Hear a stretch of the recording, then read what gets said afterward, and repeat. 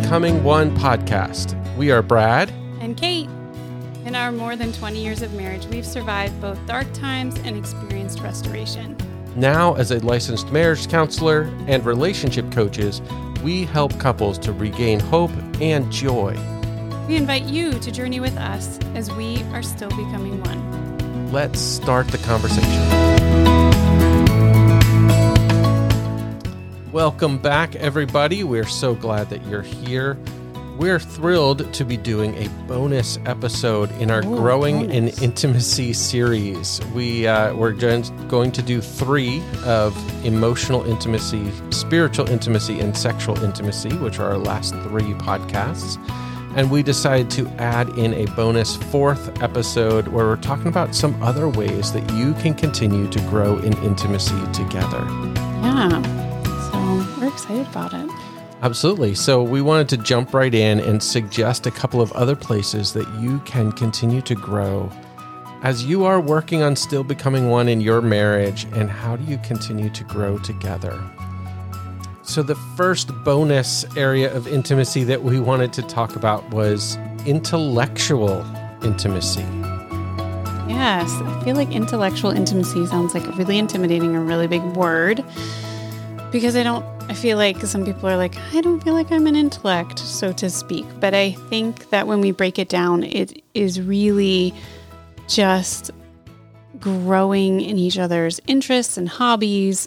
And that does not mean that you have to do every hobby that your spouse does. Although I think it's great when there are some things that the two of you decide together that you really love doing. Sure. But I think there's a spectrum for all of it of like, it could be something that you just encourage your spouse in, learn a little bit about, be able to have a conversation with, or actually like engage them in it and enjoy it with them. Yeah. And then there's like the hardcore, like we do that together and we really love it. And I feel like you and I have all of those. Sure. And I think it's just important to continue learning as humans, as people, right? Like we're just continuing learning in different areas, whether it be at work, whether it be hobbies, whether it be something we're reading or listen to on the news, and just remembering to share with each other what those things are that catch your interest, that you like to read, that you like to see, and that you're thinking about and learning about together. Mm-hmm. And certainly if there are hobbies that you have that you enjoy, it is spending enough time with your spouse's hobby so that you can hopefully carry on a conversation with them about what they're learning. Yeah, for the most part, I would say that. You're a hunter and like to hunt with our oldest, and I actually know nothing about it. And so there are some that it's like, I would say that's probably one of the only ones. It's just because I'm not going to go with you if I'm not into it. So then therefore like the connecting bit is a little bit hard. But I know there are other things that you love that I've come to love. You are a history buff, and I knew that when we got married, and I knew you loved Civil War history. And so I think I've really enjoyed learning some of that with you. I'm not quite as hardcore as you are.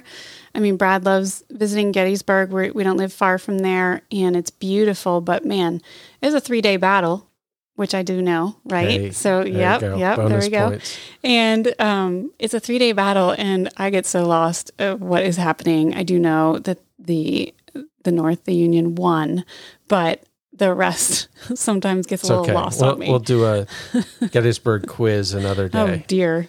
I probably won't do so well, but just like I've enjoyed learning that with you to some extent, and it's not to the level that you love it and enjoy it, but it's been something we've grown in. And yeah, and I think that you have the same for me. And absolutely. Right. I remember, Kate is an amazing photographer.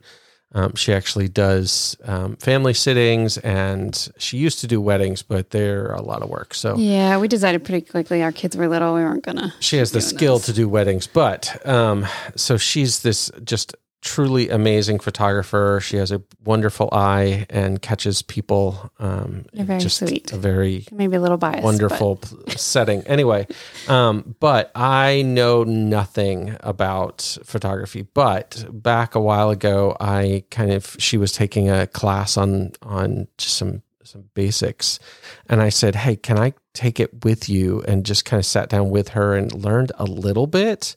So I at least know like some of the words, maybe a little bit of the terms, and still I'm nowhere near as skilled as she is. But there's a place where just learning a little bit with her was kind of eye-opening to what she's learned and how awesome she is in that. Yeah, and I think that's what we're saying about all of these intimacies. It's just a connection point.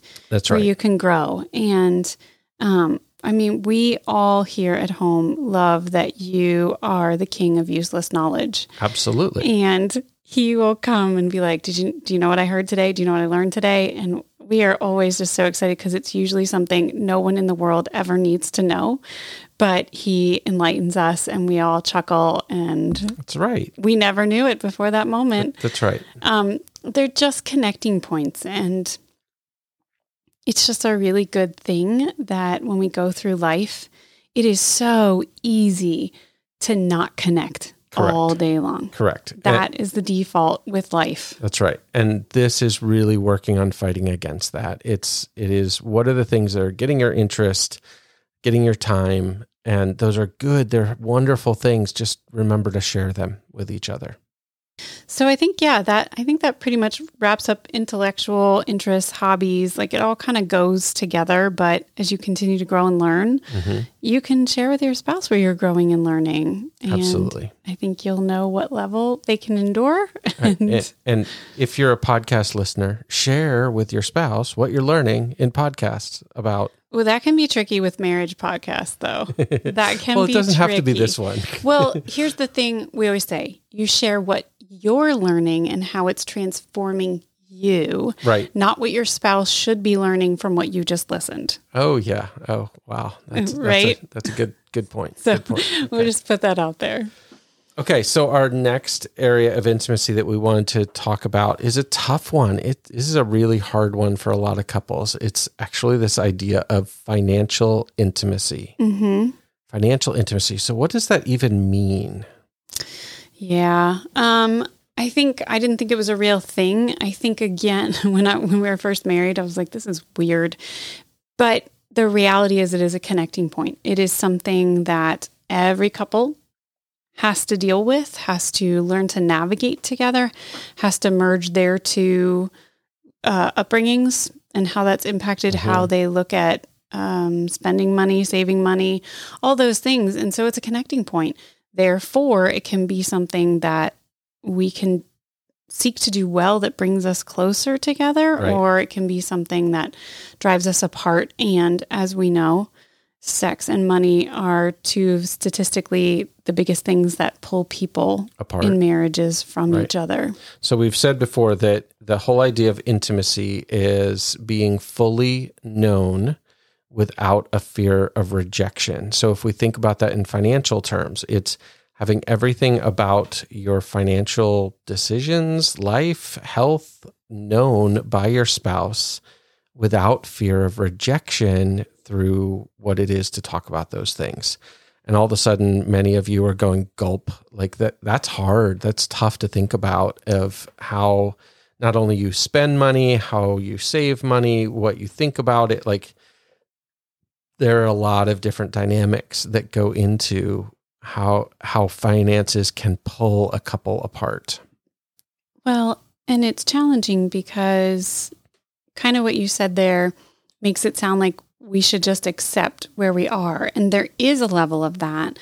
But as we know, money is one of the, I think this is why it's such a challenge in marriage, because you're learning to manage it before you're married to some extent, depending on how much you've done.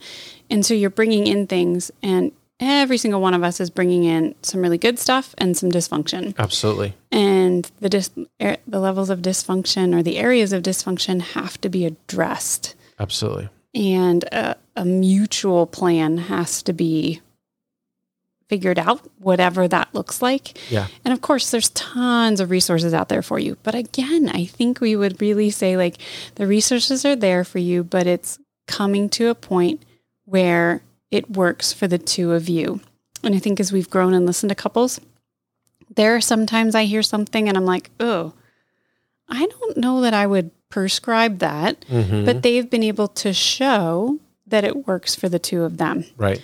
And so it's figuring out how to navigate that. And usually that is just a tension point for couples. Absolutely. It can be very difficult. And, you know, I don't want to prescribe any specific way of how do you need to do your finances or follow this person's book or, you know, any of those kind of things, because there are so many differences, but there are a few things to be thinking about. And some of that really goes back to exactly what Kate was saying of what your story was around finances. And the reality is when you were 8 or 10, you had no idea how much of your world was shaped by finances, but it was, right? What happened at Christmas time, what schools you went to, like a lot of that was shaped by finances that you didn't really know anything about. And so it does have this huge impact on life. And some of those stories might be important places to share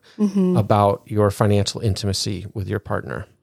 Yeah. And then just living in a space where you're coming up with something that works for the two of you to continue forward. And of course, just like everything in marriage and life, that changes over the years. That's right. Because you have times where expenses are more for various reasons. Or times are really tough, or times are really affluent for you, and navigating all of those. So yeah, and knowing, you know, what's coming in, what's going out, those kind of things are really important. Knowing your financial personality too is really important. Are you more of a spender? Are you a saver? What does that mean? Right. Rather than just criticizing, because we can be really quick to get too critical of, my goodness, how much did you spend, or those kind of things.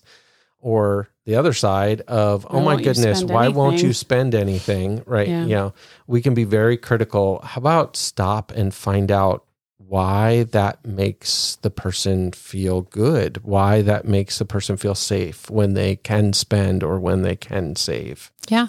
And just being able to hold that information well, because there are a lot of emotions and a lot of shame around money, and having these conversations, but being able to hear the heart of your spouse and how they got there and not be condemning about it, but understanding, I think really will set you up to figure out how to navigate the future best. Absolutely. So financial intimacy is such an important topic. It is something that can either really unite you as a couple as you come together and try and figure out how do you navigate this well, or it can be really divisive. And would just encourage you to not ignore it.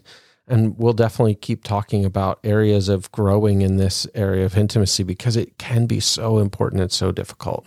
Yeah. I think the next one that we wanted to kind of address is, this comes from our Dan Allender training. We just respect him so much, of just fun, rest, and play. And I think those things kind of sometimes run together, sometimes not, but those things connect us as a couple, where we find fun together, where we find rest together, and where we play together.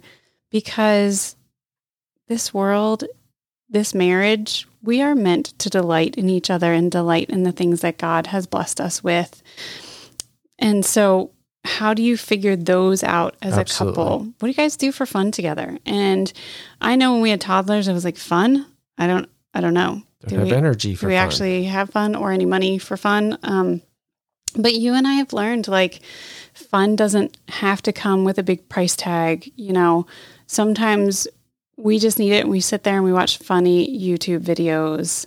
Tim Hawkins is one we love to laugh at. You know, what do you do for fun? That's not the only thing we do, but that's just something that absolutely takes hardly any resources to just tap into. Right. And it's one of those things that my guess is, as a dating couple, you figured out what fun looked like. You were probably pretty purposeful about planning time for fun, whether it be just the two of you or with friends, or, you had times where you enjoyed having fun together. But it is one of those things that when you get married, quickly disappears. Mm-hmm. And we have to be intentional. Well, then you're financially like, why do we do that this whole time? Right, right. So we were just talking about finances. Wow, we just spent all of our money on fun, and now we actually have to like pay rent and all of the responsible things. So they are harder, and I think that's why it gets to be a challenge. But figuring out, how do you play together? How do you rest together? And how do you have fun together is a absolutely critical part of intimacy. And I would say they don't actually all have to be together. For me, it is part of intimacy to know that Kate is finding time for rest. That is a challenge in my life right now. It is a challenge in her life right now, but it's one that I try to prioritize and say, I want you to find rest too, because I know she is going to be healthier, happier, and just all around better when she is rested. So it's something that I'm trying to pay attention to, and we're both trying to pay attention to, of figuring out how to do that. Yeah, and rest is not necessarily sleep, although I love my sleep, and that's a huge part of it, but just finding mental space for me to rest is something I am deeply committed to figuring out right now, but I'll be honest, it's a struggle. Every week I'm trying to carve it out, and every week something's trying to take it away. So, yeah. And it really doesn't matter how often you talk to your kids about these kind of things, but there's a reality that just the other day, Kate was actually in a meeting. She was talking with some people, and I was laying in my hammock doing absolutely nothing. What's that like? Were you in your nothing box? I was in my nothing box. Your nothing hammock? It was wonderful. It was restful. It was great. I don't know what a nothing box is like. And one of our sons needed something, and guess who he talked to? Yes. Texted while I was in a Zoom meeting. So, there is a place where mom gets all of the needs. Even if I'm sitting there available, sometimes, my kids kind of forget that. Yes. Well, yes. So that was fun. But yeah, and play, like, what do you do? I guess play and fun could be the same, but I don't think necessarily. I think playfulness is something that we can often lose as adults, or we can do a lot when we're dating, and then when we're married, it's just like, just the drudgery of life. And yet, if we engage these three things, I believe that we are seeing a side of heaven, Jesus, his intent for our lives. Well, I'm going to be controversial here, and I'm going to say I think a lot of times our fun, rest, and play have all gone to TV. And man, who are you being controversial to? Probably myself, because I'm one who can definitely enjoy TV, and yet I see it so often in, like, this is what we do every day. We, pretty much come home from work, have dinner, turn on the TV, and that becomes both rest and play and fun, and that's about it. And look, there are times for sure, absolutely, and we definitely have enjoyed spending some time watching a show together, or those kind of things that can certainly be. But if that's the only fun and play, I would suggest maybe looking elsewhere. Yeah. I think that you've come really far in that. And so I think it's very different than when we were first married, because I know that was a big challenge for you. But I do think it is something that we can perceive as rest, because your body's not moving. You're able to sit and sort of relax. But as we know, so many studies show that screens where light is flashing, they don't actually help us to rest, to enter into a state of rest. No. And so, And it's probably more disassociating and checking out than it is actually choosing rest. That's a difference. Yeah. So choosing rest in your marriage may be a whole nother topic, but that we can get into. But really encourage all of you to think about what it means to have the intimacy of fun and play and rest in your marriage, and have some conversations about what that could look like. How do you be intentional around that? How do you encourage how do you see those times for your spouse and encourage them to find them? Just like Brad said, he's really trying to help me with the rest thing, which I need all the help I can get. But, there are times I see that Brad needs a break and he needs to go have fun or play or something. And I'll just say, hey, this can wait. Why don't you go find something to do that brings you joy? And sometimes we do those things together, but that I think is part of the intimacy Absolutely. Puzzle, because we're aware of each other, where we're at, what we need, what things don't have to happen right now. And I'll be honest, that's a tough one for me.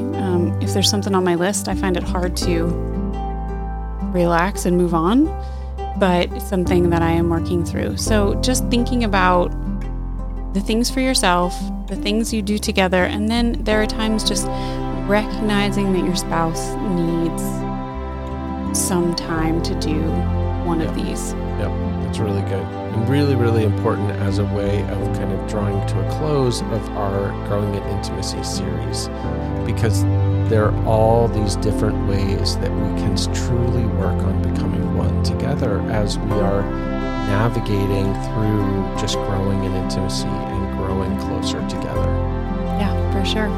So we hope that you enjoyed this series and will continue to follow us. Find us on social media, on Facebook and Instagram, where it's Still Becoming One, and Twitter, we're at One Flesh Marriage. We would love to follow us and join us in the conversation there.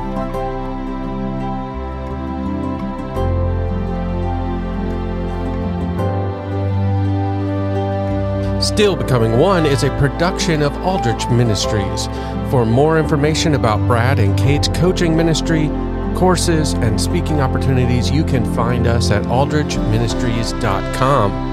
For podcast show notes and links to resources in all of our social media, be sure to visit us at stillbecomingone.com. And don't forget to like this episode wherever you get your podcasts. And be sure to follow us to continue your journey on Still Becoming One.